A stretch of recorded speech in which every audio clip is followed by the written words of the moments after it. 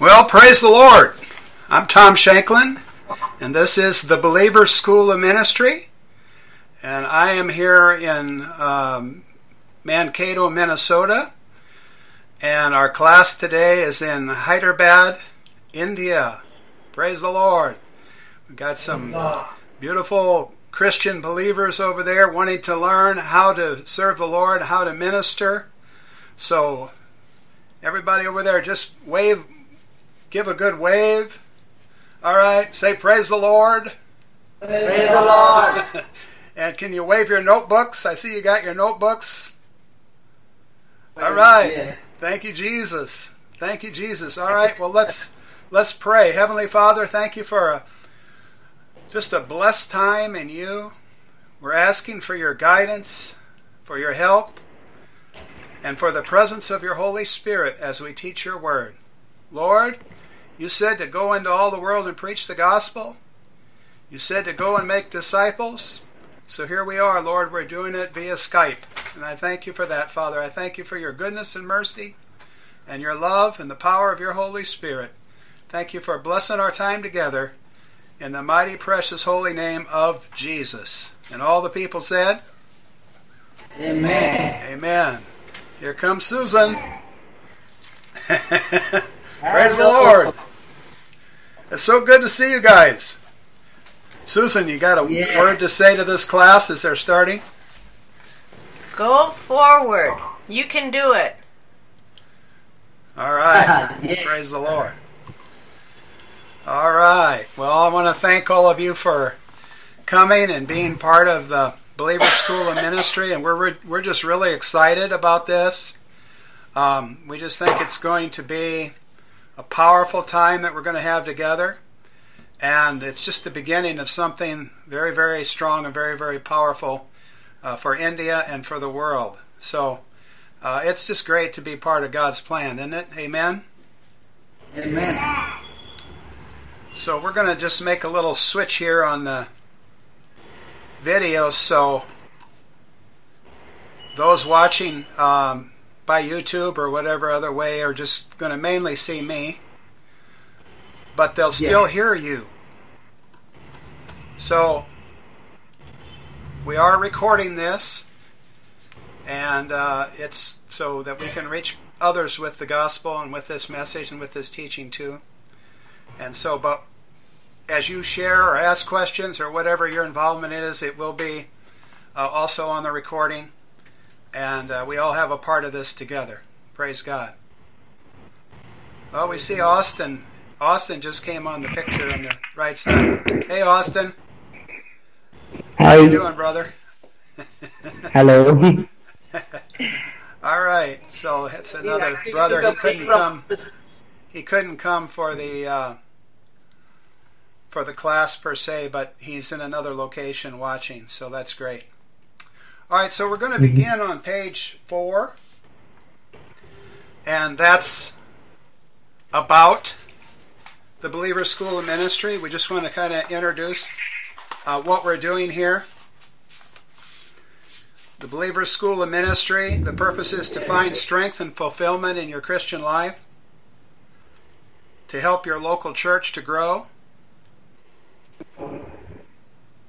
and to reach others with the good news of Jesus Christ. Praise the Lord. Praise the Lord. Yes. Our purpose is to prepare faithful believers in Jesus Christ to reach the world for Him by teaching foundational Bible principles and training believers to do the works of Jesus in the power of the Holy Spirit. Classes include practical hands-on training in ministry skills such as witnessing, praying for the needs of others, and moving in the gifts of the Holy Spirit. So you will have opportunity to learn how to do those things, and so that you can not only sit in a class and learn something, but so that you can spread the gospel and reach others.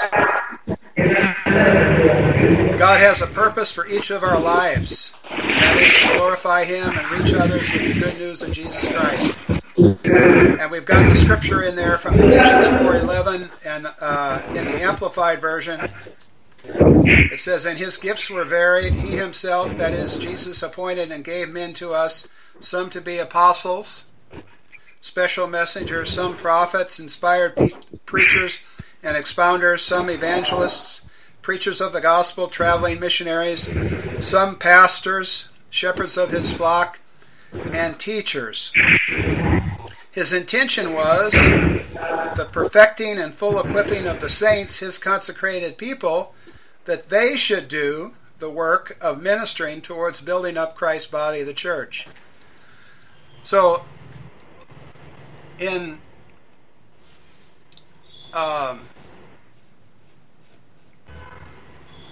just a second, I'm got to do something on my screen here. I can only do one thing. My mind only goes one direction at once. Okay. So, in essence, what this is saying is, we've all heard about apostles, prophets, evangelists, pastors, and teachers, and how, these individuals have a ministry. But the idea really of those ministries is to train you to be ministers for Jesus Christ, to enable you to do the work of the ministry, to enable you to build up the church. It's not just about an evangelist from America or a pastor from India or a missionary. It's about every member of the body of Christ getting involved doing the works of Jesus. And that really is the move of God. In these last days, God wants to use all of us to reach others for Him. So, it's exciting, to be a part of the Lord's work. And that's what this class is about. We want to ignite you to reach others for Jesus Christ. We want to ignite you to build up the church. We want to ignite you to understand your purpose and the power that God has placed in your life to reach others, to help others, to do miracles, to see signs and wonders in the name of Jesus. So we're going to start with the very basics, but we're going to build. And by the time you're done with this, I believe you're going to be equipped to really make a difference in your world. You're going to become so excited about being a Christian, because it's not enough just to learn and just to sit in church, but we need to be doing the works of Jesus every day. And that's what we're endeavoring to do through these classes, and we believe that this is going to bring major change, into your life. And I'm excited about doing this. I'm just excited about sharing with believers that are interested in doing the works of Jesus, and I believe God's going to light a fire that will not quit throughout this world in Jesus' name. And all the people said, Amen. Hallelujah. All right, now, next paragraph here. These classes are designed to be reproducible. In other words, as you're sitting there today, we're appointing you to teach the things that you have learned. In 2 Timothy, Paul says to Timothy, "In the things that you have heard of me among many witnesses, the same commit thou to faithful men who shall be able to teach others also." In other words, Paul said, Timothy, I'm teaching you some things, not just so you can learn them, but so you can teach others. And so we want you all to become teachers of the Believer's School of the Ministry. We want you to take the notes that you have here and go out and teach others how to be witnesses and ministers for Jesus Christ, okay? So you're hereby appointed to be teachers. The next paragraph deals with how to prepare to teach. And so as you think about, you're taking in these lessons, think about, okay, now how am I going to teach this to others? And really what it takes, these lessons are they're very simple, and each of you can do this by just going through and looking up each one of the scripture references and then writing, notes in your notes, write down about each scripture, and then as you teach, you'll be able to share those scriptures and those thoughts. Then you can add your own experiences to it. And, before you teach, just meditate on those things, think on those things, and you'll find that God will use you to teach others these basic principles of Christ. So we're expecting that this is not only about, Christian believers here in Hyderabad, but that you will be used to teach others how to be witnesses for Jesus Christ, how to pray for the sick, how to use your authority, and all the things that are in these lessons. So we pray that these teachings will help you to launch out in the deep to reach the world with the only message that can give eternal life and set the captives free, the gospel of Jesus Christ. Amen. All right, now let's go to page 5 and get into our lesson right away here. Discovering New Life in Christ. And we're going to begin reading in the book of Mark, chapter 1, and the 14th verse.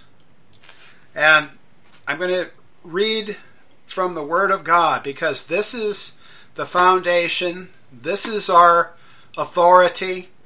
I'm not coming to you in my authority, but I'm coming to you with the authority of the Word of God. So this is God's message to us. This is what God has said to us that we should do and how we should live. And so we're giving you God's message, not our own. Amen. So we want you to understand this is from the Word of God, which is God's inspired word and message to you. Mark chapter 1, verse 14, it says, "Now after that John was put in prison, Jesus came into Galilee, preaching the gospel of the kingdom of God." Now that word gospel means good news. And kingdom of God means God's rule. So it's talking about the good news that God's in charge. You know, we look around the world, I'm sure in your community, just like in ours, the devil's having a heyday in many people's lives. But I want you to know, when we allow Jesus Christ to be Lord of our lives, that the devil is defeated and God goes forth in power and his kingdom takes over. And this is what it's all about, that the kingdom of God would be expanded, and it begins in our own hearts. So Jesus came preaching the good news of the kingdom of God and saying, the time is fulfilled and the kingdom of God is at hand. Repent ye and believe the gospel. I want you to remember that. If you don't remember anything else today, remember that verse. Repent and believe the gospel. Two things that Jesus tells us to do is to repent and to believe. To repent means to change your mind, to think differently.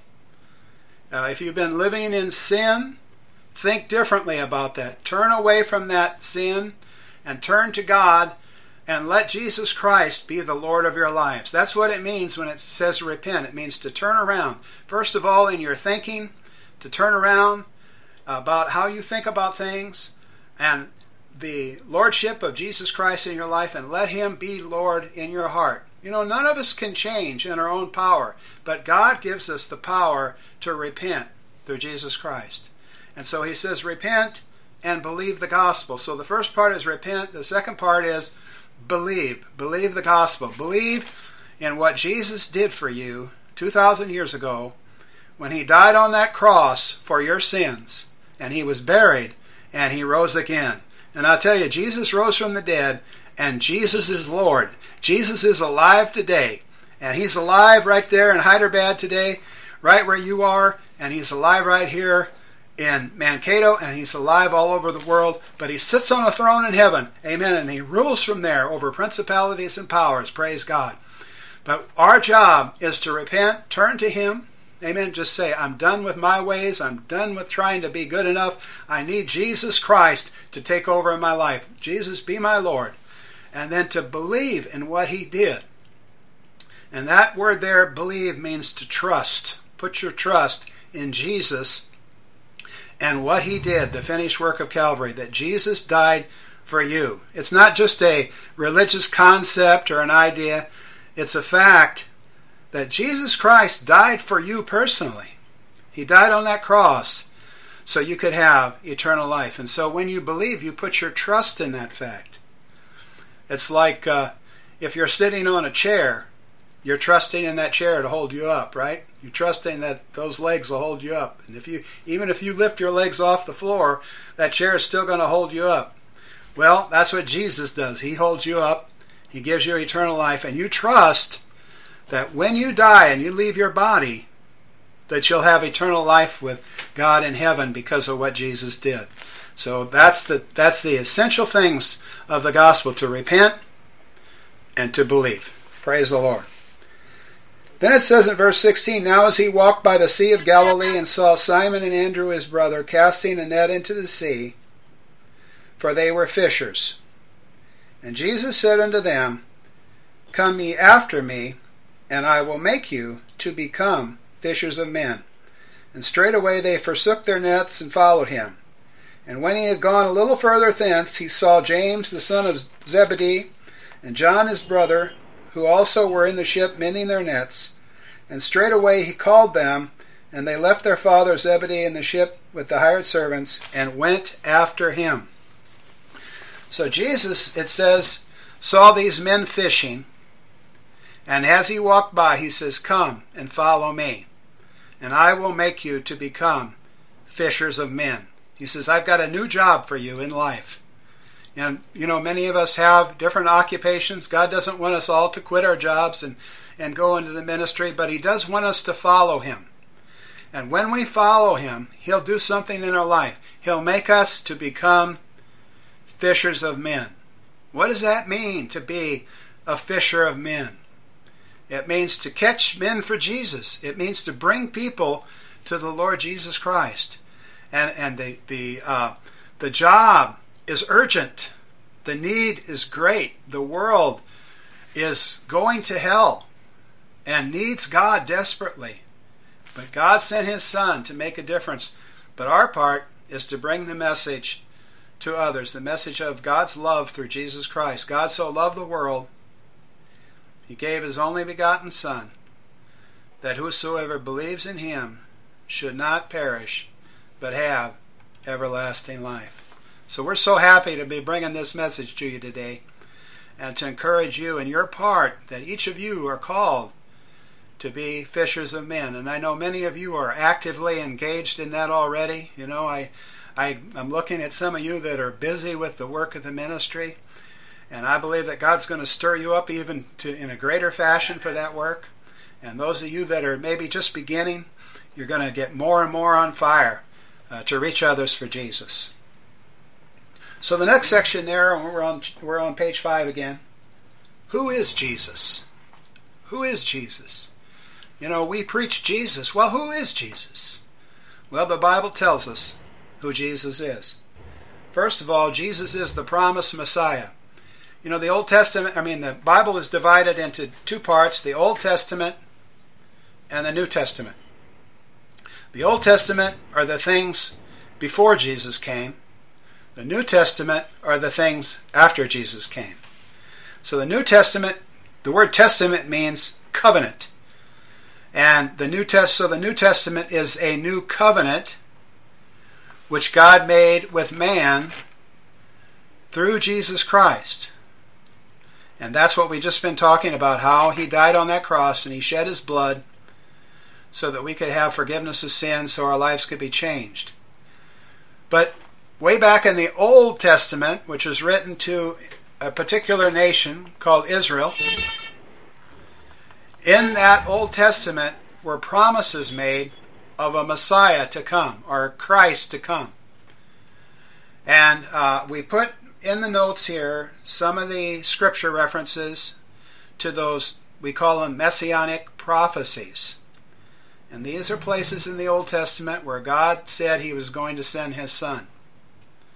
For example, there it says Genesis 3:15, that's where God predicted after Adam and Eve had sinned, he said that the serpent will bruise the heel of the seed of the woman, and the seed of the woman will bruise or crush the head of the serpent. The serpent, of course, is Satan.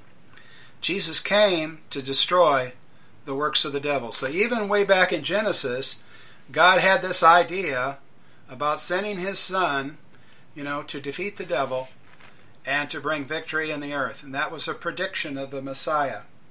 And of course, Genesis 12, that's the call of Abraham. In that, he said, in you, Abraham, will all the nations of the earth be blessed. Of course, Abraham was a descendant or an ancestor of Jesus Christ. And so through his lineage, Jesus Christ came to bless all the nations of the world, including your nation. And then Psalm 22, another messianic prophecy. That's one that had a big effect on my life before I came to the Lord, because I read that and I saw, here's the crucifixion. Psalm 22 talks about Jesus dying on the cross hundreds of years before it ever happened, describes what took place, even to the point of them parting his garments. It's in Psalm 22. So there's many predictions in the Old Testament about Jesus Christ. And so I encourage you to not only listen today, but take these scripture references and look them up, before next week's lesson. Just make this a study guide and open these scriptures up in your Bible and read them and think about them, because they're very, very powerful. And then Isaiah 7:14, a virgin shall conceive, you will call his name Emmanuel. Isaiah 9, 6 and 7, unto us a child is born, unto us a son is given, the government shall be upon his shoulder. Isaiah 52 talks about Jesus' sufferings. Isaiah 53 again talks about his sufferings and what it means for us. And this is another scripture that's been very, very powerful in my life, even before I came to the Lord. Isaiah 53. Isaiah 53 verse 4 says, surely he has borne our griefs and carried our sorrows, yet we did esteem him stricken, smitten of God, and afflicted. But he was wounded for our transgressions, he was bruised for our iniquities. The chastisement of our peace was upon him, and with his stripes we were healed. It tells us that Jesus on the cross took our punishment. And once again, this is hundreds of years, over 700 years before Jesus came, God was predicting that this would happen. So the scriptures, the Word of God, are very, very powerful in this regard, that these predictions were fulfilled in Jesus Christ perfectly. And so I encourage you to look up those messianic prophecies and study them. Who is Jesus? He is the Savior of the world. As God said through the angels at Bethlehem, unto you is born this day in the city of David a Savior, who is Christ the Lord. Jesus is our Savior. What does Savior mean? Can somebody tell me? Savior. What is the meaning of that word? The one who saves. One who saves. And that's what Jesus does. He saves us, because you see, without him we cannot be saved. And then also, Jesus is God in the flesh. And you can study about that in John in the 1st chapter. That he was born not of flesh, nor of the will of man, but of God. So see, Jesus was born of a virgin. He did not have a natural father. His Father is God in heaven. And he came and he walked among us. And so that's why his name is called Emmanuel, which means God with us. God was with us in the flesh in those days. When Jesus walked the earth, God walked the earth. Amen. And today, God is living on the earth and living in our hearts. Jesus is God in the flesh. And then finally, who is Jesus? The Son of God who rose from the dead. Romans chapter 1 verse 4 says, he is declared to be the Son of God with power by the resurrection from the dead. And 1 Corinthians 15 also talks about how Jesus rose from the dead, and he was seen of over 500 brethren. People saw him. So, this was written, the Word of God was written in that time contemporaneously with these people being alive, and there was a testimony that 500 people saw Jesus risen from the dead. He is alive, and he's risen from the dead, and later he ascended up into heaven, and that's where he is today. And he sent forth the Holy Spirit. The Holy Spirit is with us today as we're studying, as we're listening to the Word of God. The Holy Spirit is right there with you in Hyderabad. He's right here with us in Mankato, and he's with those that are watching on the internet. Hallelujah. Praise God. All right. Why did Jesus come to the earth? Well, first of all, to save us from our sin. God, through the angel, told Joseph, "You will call his name Jesus, for he will save his people from their sins." The word Jesus means Jehovah is salvation. Jehovah is salvation. Jesus came to save us from our sins. Hebrews chapter 9, verse 26 through 28 says that he came to put away sin. So you see, he's the deliverance from sin. Not only does Jesus forgive us of our sins, but he delivers us from the power of sin. And that's what we need to realize as Christians. We do not need to live under the power of sin. Jesus came, it says in Luke chapter 19, verse 10, to seek and to save the lost. And so we are continuing in that mission today, to seek and to save the lost. And then in John 10:10 it says that Jesus came to give us life, and life more abundantly. I love that scripture. That's a scripture that had a lot of meaning to me. After I became a Christian, I had been a Christian for several years when I really grasped the meaning of that scripture, that Jesus came to give me not only life, but life more abundantly. You know, the greatest news ever is that when we die, we'll go to heaven, we'll be with the Lord in heaven forever. But God also has blessings for you on this earth today. His presence, His holiness, His power, His healing, His grace. You know, just knowing God is such an awesome privilege. And then the Bible tells us that Jesus came to destroy the works of the devil. Maybe there's something going on in your life that's of the devil. Some destructive work of the devil. Or maybe you know you have a friend or a relative that's being harassed by the devil. Well, I come to tell you today that Jesus came to destroy the works of the devil. Praise the Lord.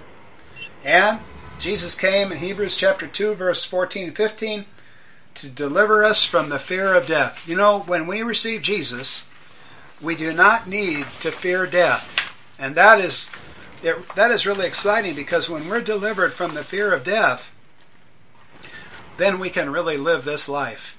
We don't need to worry about what somebody's going to do to us or what's going to happen. Hallelujah. We have peace through our Lord Jesus Christ. All right, now we're on page 6.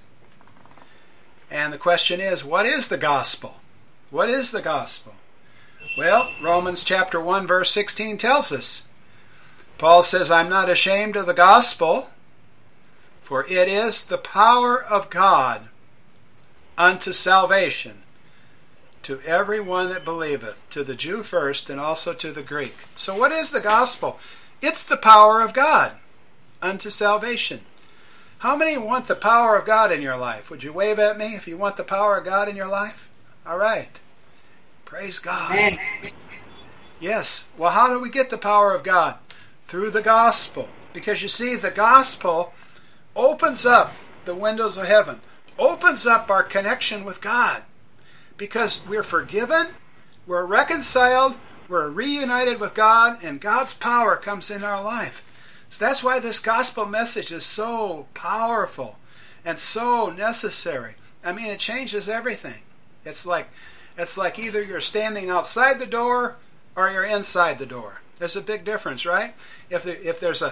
Imagine there's a house, and in that house is so many blessings, such good food and riches and fellowship and friendship and just excellent things happening. But you're standing outside the door and the door is locked. But somebody comes with the key and says, "Hey, I have the key. Come on in." You know, it's wonderful inside. That's what the gospel is. It's the key that you can walk into the blessings of God. What is the gospel? Well, let's look at this one, because I think it's so important that we see this. If you have your Bibles, look at 1 Corinthians chapter 15.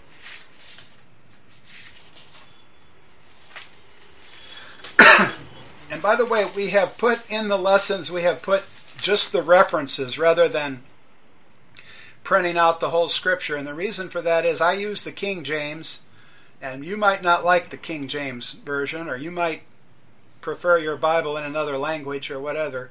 So we just put the reference in so you can look them up in your own language or in your own preferred Bible. And the same goes with your teaching. You can use your own Bible to do these, and I think that'll be more helpful to you. Okay? So 1 Corinthians chapter 15. And I just want to read the first 4 verses here. Paul's writing to the church at Corinth. Moreover, brethren, I declare unto you the gospel. Everybody say the gospel. Gospel. All right. Which I have preached to you, which also ye have received, and wherein you stand. Okay, so he preached it, they received it, and they stand upon it. How many of you are standing on the gospel today? Would you raise your hand and wave your hands today? Praise God. All right. By which also you are saved. So we see the gospel saves us. If you keep in memory what I have preached to you, unless you have believed in vain. For I delivered unto you first of all that which I received, how that Christ died for our sins, according to the Scriptures, and that he was buried, and he rose again the third day, according to the Scriptures. Notice Paul uses that phrase, according to the Scriptures. Again, that's our foundation. That's our basis for faith, is what the Word of God says. And what does the Word of God tell us? Tell us 3 things. Jesus died for our sins, according to the Scriptures. Jesus was buried. When you're dead, then they bury you, right? Jesus died, he was buried, but praise God, on the third day, he rose again. Jesus is alive, and Jesus is Lord. And by the way, every time in the Scriptures then, after Jesus was rose from the dead, most often he was referred to as the Lord Jesus Christ. Because when he rose from the dead, God made him both Lord and Christ, as Peter says in Acts chapter 2. So he is the Lord Jesus Christ. Amen. Jesus walked the earth, but he now is the Lord Jesus Christ, and he is the head of all principality and power. There's nobody above him except God the Father, and he is so awesome in power and glory, praise God, and that's why the devil is defeated. Praise the Lord. Hallelujah. All right. And what is the gospel? John 3:16 is the gospel in a nutshell. For God so loved the people of Hyderabad, Mankato, and all the world, that he gave his only begotten Son, that whosoever puts their trust in him, believes in him, should not perish, but have everlasting life. So that is the gospel message. All right? Next, why do we need the gospel? Well, the reason we need the gospel is, in the beginning, God created everything. Remember that these scriptures in Genesis are very, very foundational to our Christian life and to our ministry. To understand that, first of all, that God is the one and only God, the creator of all. And I know many of you are ministering to folks that do not have that revelation, and that's one of the things that we most need to bring to them. There's only one true God, and he created everything. And it's a wonderful message that people could have that, because without that there's no light, there's darkness, and there's confusion. Then the second thing is God created man and woman and blessed them. And it tells us in Genesis 1:26 through 28 that God made man in his own image, in his own likeness. Created he them, man and woman. And so, ladies and young ladies, God made you in his image too. Each of you are very, very important and very, very precious to God. And when God made humans, he made them right. He didn't make them to be sick. He didn't make them to be full of sin. He didn't make them to be full of evil. He made them good. He made them right. And that was God's original plan and intention. Okay?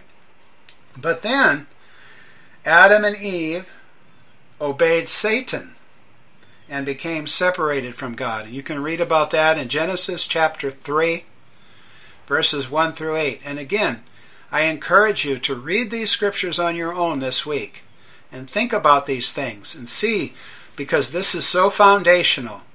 What happened in the book of Genesis really set the stage for the entire rest of the Bible and what we're doing today. So these are the reasons, you see, because Adam and Eve sinned.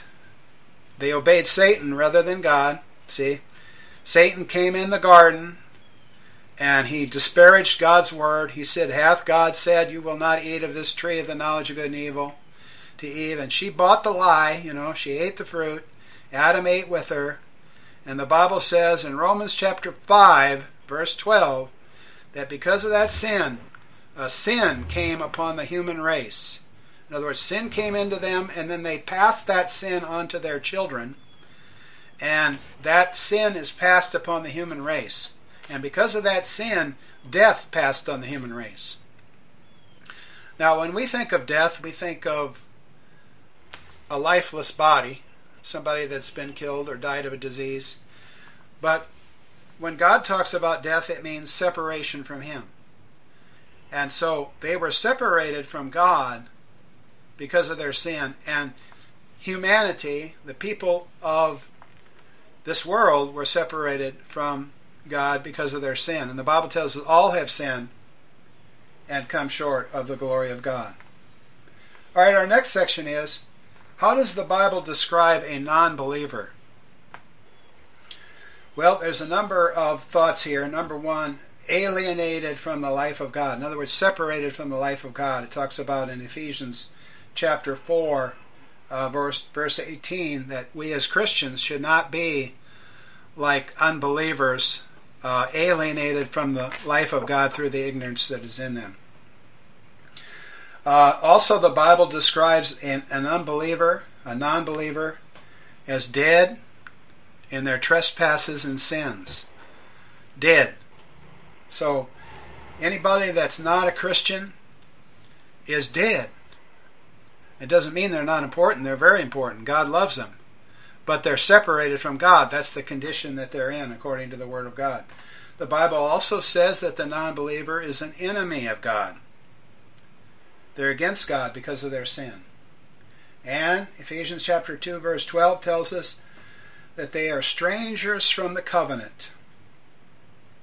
Strangers from the covenant, without hope and without God in this world.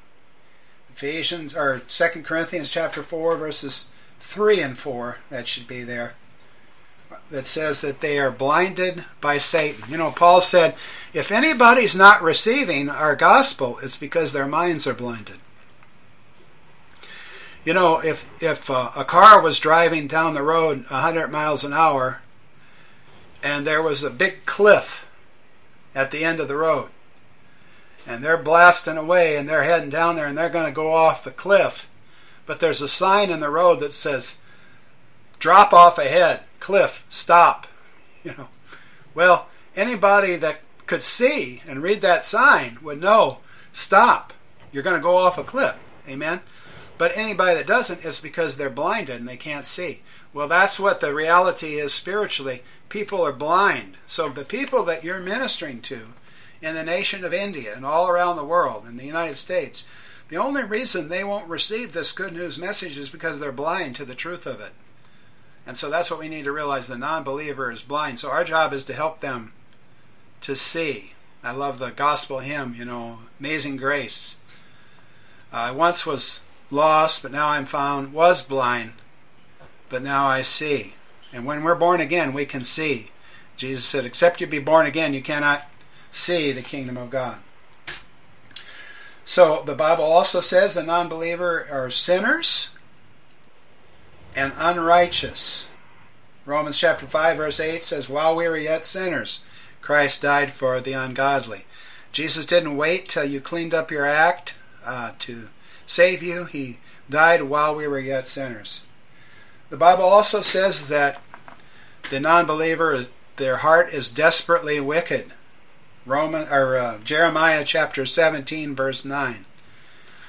One time I was preaching in the nation of Haiti, and we were going around having open air meetings, and we had some success. But one night I preached from this passage in Jeremiah, the heart of man is desperately wicked.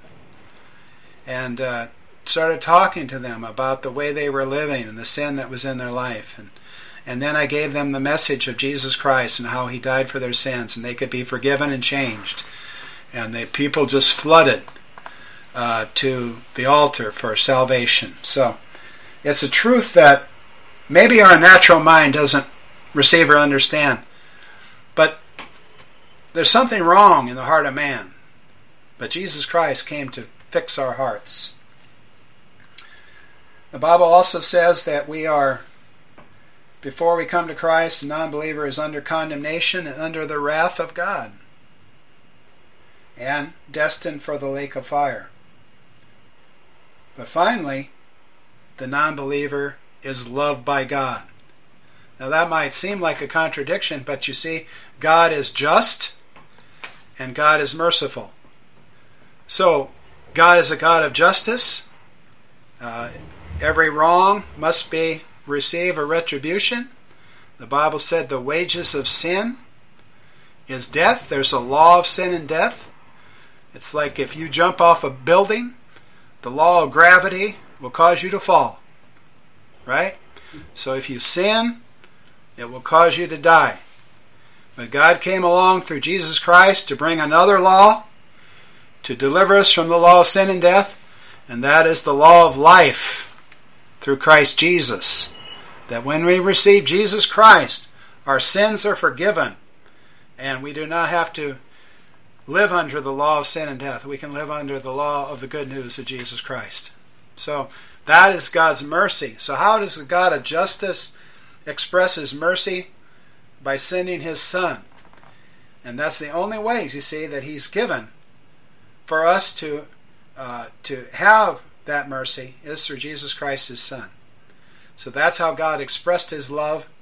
And so many people will say, well, there's many paths to God. You can come through this certain God, or you can come through this certain exercise or mental exercise or something like that.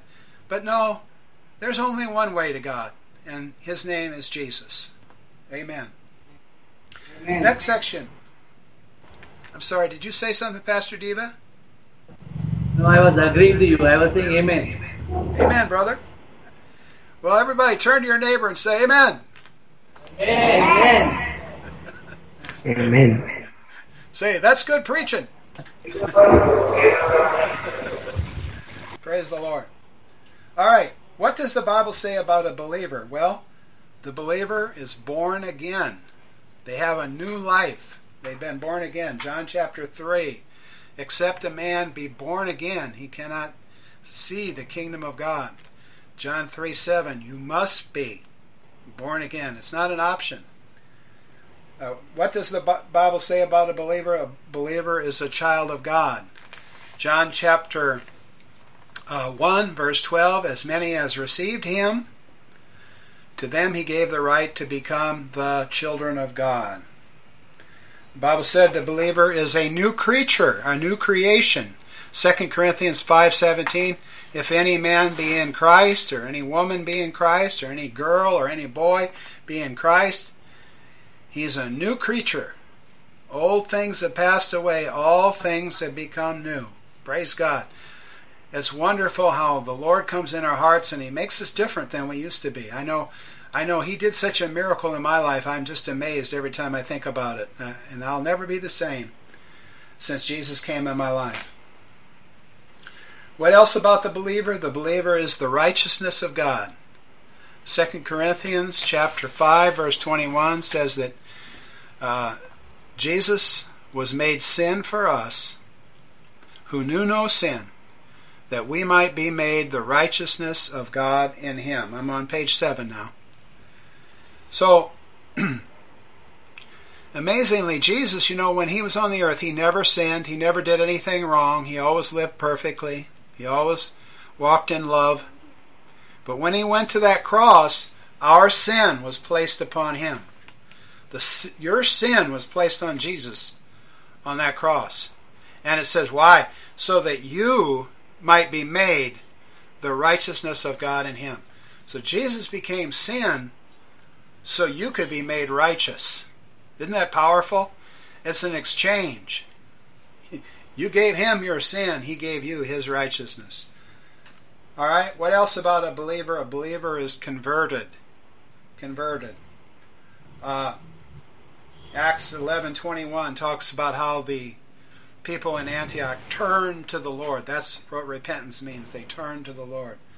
Acts chapter 3 verse 19 says, "Repent and be converted, every one of you, that times of refreshing may come from the presence of the Lord." Praise God. So, when we turn to the Lord, his refreshing, his presence comes into our lives. And then finally, I got more too. The believer is saved. Romans chapter 10 verses 9 and 10. This is another key verse, and it's an important one for leading others into salvation. "If you confess with your mouth the Lord Jesus and believe in your heart that God raised him from the dead, you will be saved." What does that mean, saved? It means you're brought out of darkness into the light. It means that when you die, you go to heaven. It means that you're reconciled to God. Hallelujah. So, how does that happen? Well, you confess with your mouth the Lord Jesus. You believe in your heart that God raised him from the dead. You're going to be saved. Praise the Lord. All right, the believer is also cleansed by the blood of Jesus. Thank God for his blood. Hebrews chapter 9, verse 14 says, "How much more shall the blood of Christ purge your conscience from dead works to serve the living God?" You know, when you're saved, the Lord, through his blood, cleanses your heart, purges your thoughts and your conscience, and purifies your soul. There's power in the blood of Jesus. 1 John chapter 1 verse 7 says, "If you walk in the light as he is in the light, you have fellowship with one another, and the blood of Jesus Christ his Son cleanses you from all sin." Praise the Lord.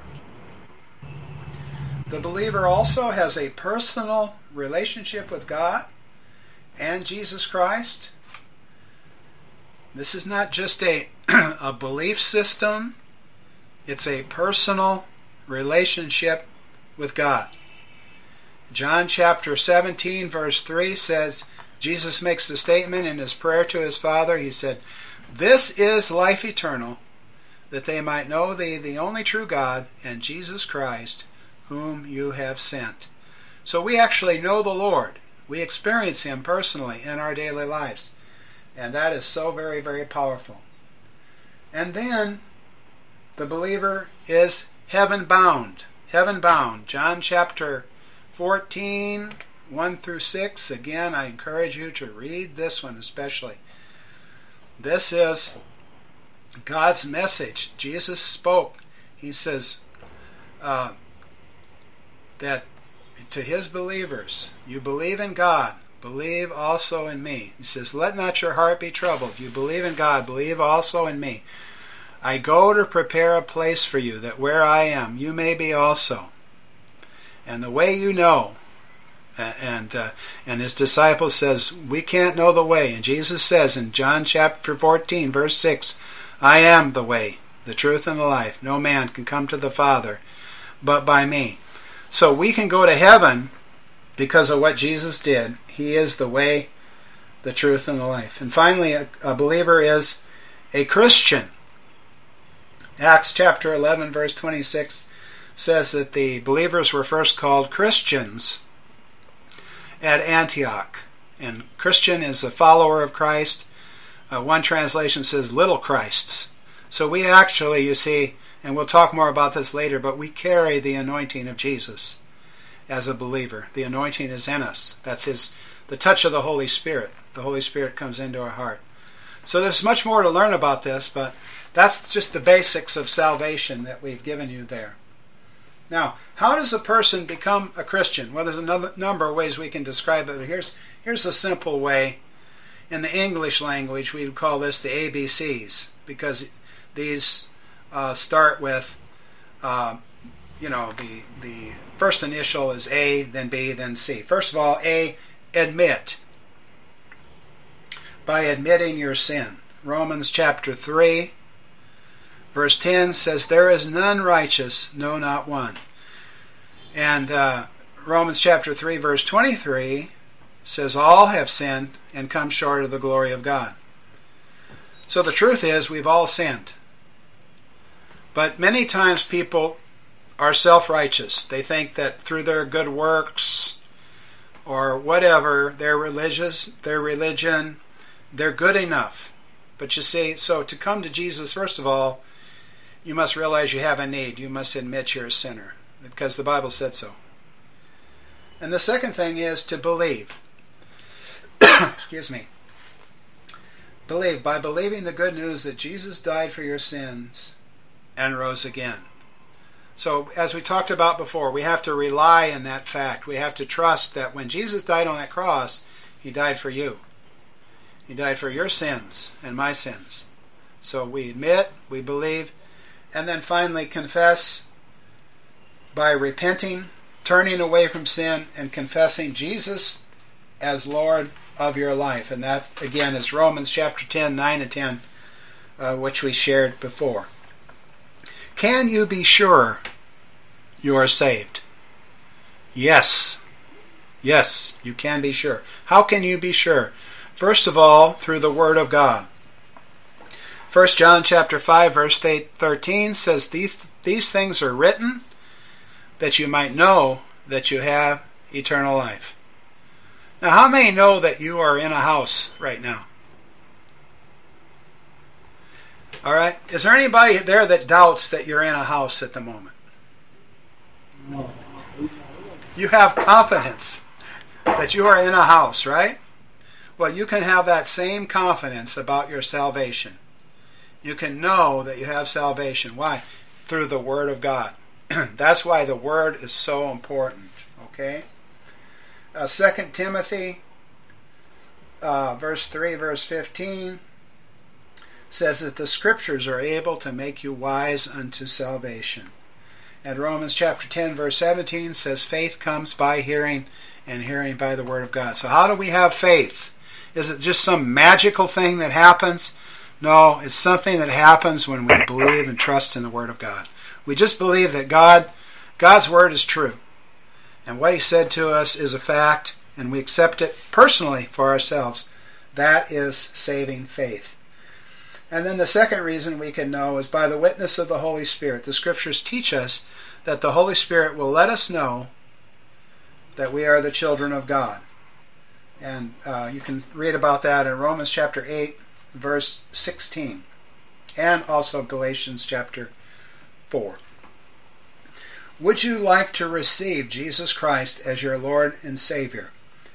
2 Corinthians chapter 6, verse 2 says, Today is the day of salvation. So when's a good day to get saved? Today. No. Right now. Amen. Now, do we have anyone in the class today that would like to get saved, that would like to receive Jesus as their Lord and Savior? Would you lift your hand if that's you? All right, I see those hands. Okay. Well, awesome. Praise the Lord. So here's what we're going to do. I'm going to lead you in a prayer, and I want you to pray this from your heart to God and believe that He'll change your life today. So pray this prayer from your heart. Just say, Dear God, Dear God, thank you for sending Jesus Christ thank you for sending Jesus Christ to die for my sins. to die for my sins. I believe you raised Him from the dead. I believe you raised Him from the dead. Forgive me of my sin. Forgive me of my sins. From this day, This day, I declare that Jesus is the Lord I decree that Jesus is the Lord and the ruler of my life. and the ruler of my of my life. life. Thank you Thank you for accepting me into your family for accepting me into your family and becoming my Heavenly Father. and becoming my Heavenly Father. In Jesus' name, amen. In Jesus' name, Amen. Hallelujah. Praise the Lord. Hallelujah. Praise the Lord. Thank you, Jesus. Okay, now we come to the practical exercise, and I'll just explain those to you. First of all, be ready to give an answer of the hope that is in you. It talks about that in 1 Peter 3:15 and 1 Corinthians 15:1 through 4. And the assignment is to prepare a brief testimony of your salvation experience to share with another person. And the other practical exercise, or your homework, is, as I've been saying throughout the lesson, is to study the scriptures in this lesson. So how many of you will take some time this week to look up the scriptures that we've talked about today and just meditate them? Would you lift your hand if you can do that this week? All right? Just so look them up in your own Bible and study them and think about them, because you're going to get a lot more out of this if you do that. Okay? So the practical lesson on your testimony is on the next page, page 8.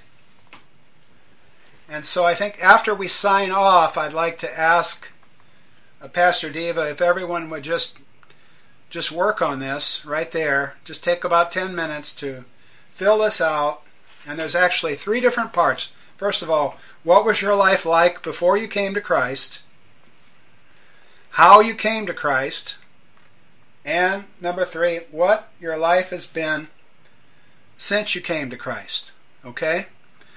So that's your exercise, just to write that out, and the purpose of that is then so you can share that. So next week we'll ask you to share, okay? And it's not compulsory. If you're too nervous, then you don't have to. But we'd like for you to start just sharing your testimony. And so next week we'll ask you to share from your own life your testimony of Jesus Christ, because this is how you're going to start being a witness for Him. Okay? And I think before we sign off, I will give you my testimony in a very brief way, okay, so that you can see how that's done, okay, and maybe gain something from that. So, but first, let's just look at page 9, and let's do the quiz together. We'll just go through it together, and you can write in the answers. And I'm going to be asking you to help me fill this out. Okay. Number 1, Jesus said, "The kingdom of God is at hand. Blank, therefore." What should the word be there? Blank, therefore, and blank the gospel.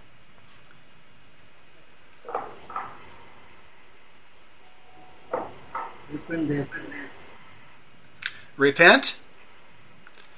Repent, therefore, and what? Believe the gospel. Okay. I tell you what, on second thought, why don't you guys also fill this out, and then when we get together next time, we'll go through the quiz. I think it'll go a lot faster that way. So right now, I'm just going to take a minute to share briefly my testimony. I was raised in a town in Illinois, and my mother was a Christian. My father was not a church-going man, but my mother would take me to church. And so I went to a Christian church when I was a child, and when I was 9 years old, I heard the gospel and it touched my heart. Do we have anyone here who is 9 years old today? All right. Okay, we have a 9-year-old girl too. Praise the Lord. Well, when I was 9 years old, I heard the message about how Jesus, died on the cross for me and rose again. And it touched my heart, and I even went forward and prayed. But I did not really repent. I did not really surrender my life to the Lord Jesus Christ. So in my teenage years, I became very rebellious. I got into alcohol use. And then back in the 70s, 1970s, was a really rebellious time in America, and a lot of us young people became very rebellious, and I got into drugs, and we got into what we called the hippie lifestyle. I had really long hair, and my wife and I traveled all over the country, and we were very rebellious, and we weren't living for the Lord. But then in 1976 we moved to southern Minnesota, and we bought a piece of land, and we built a house on that land for $500, which is not very much. And we moved into that house, and we nearly froze to death that winter. But I went to work at a sawmill, and I met a Christian, and he invited me to come to his church. And so Susan and I went to that church, and God touched us at that local church. It was a church that had a lot of young people like us that had been on drugs, but had changed. And Jesus had come into their life, and something real was there. Just when I went, the Lord just spoke to my heart. This is what you've been looking for, because we've been searching. A lot of young people at that time were searching reality. And so every time the door was open in that church, we went and started to read the Bible and pray. But still I was not changed until God spoke to me and said these words. He said, turn things of the world. And at that moment, I made a choice. I said, yes, Lord, and I surrender my life to the Lord. And I was changed. And that's why I emphasize repentance so much. Because you can believe the message and still not be saved. You have to believe it enough to commit to it. That's saving faith. And so when I said yes to the Lord, He came into my life. He delivered me completely from drugs and alcohol. He filled me with the Holy Spirit. God's power came into my life. And I've come to tell you that I've never been the same since that day. And so I just thank God for His grace through Jesus Christ. And, I was, as I said, totally set free. People would look at me and they said, you even look different. And God just led me on the path of getting to know Him more through His Word and teaching His Word. And in 1983, I became a minister of the gospel. And I have seen many miracles, seen many people healed, many people saved. And God has just totally changed my life through Jesus Christ. So my message to you is that this gospel works. And it'll work for you. And if you'll just believe it, as we shared in that prayer earlier, and if you'll just commit your life to Him, you'll never be sorry. I've never said, gee, I wish I hadn't done that. I'm so glad that I received Jesus as my Lord and Savior. Amen. Amen. Well, I just want to say thank you for sharing in the lesson today. I've enjoyed it very much, and I pray that it's been a blessing and a help to you in your life. And so I want to encourage you. I think I'm going to sign off here in a minute, but I want to encourage you to take some time to do the assignment on page 8, which is to write down your testimony. And if you just do the best you can, maybe you just got saved today. Well, that's all right. Just write about your experience today. And but just begin to develop your testimony so that you can communicate it with others, because this is the excitement of the Christian life, not only having Jesus, but sharing Him with others. And then also, would you just take a few minutes and do the quiz?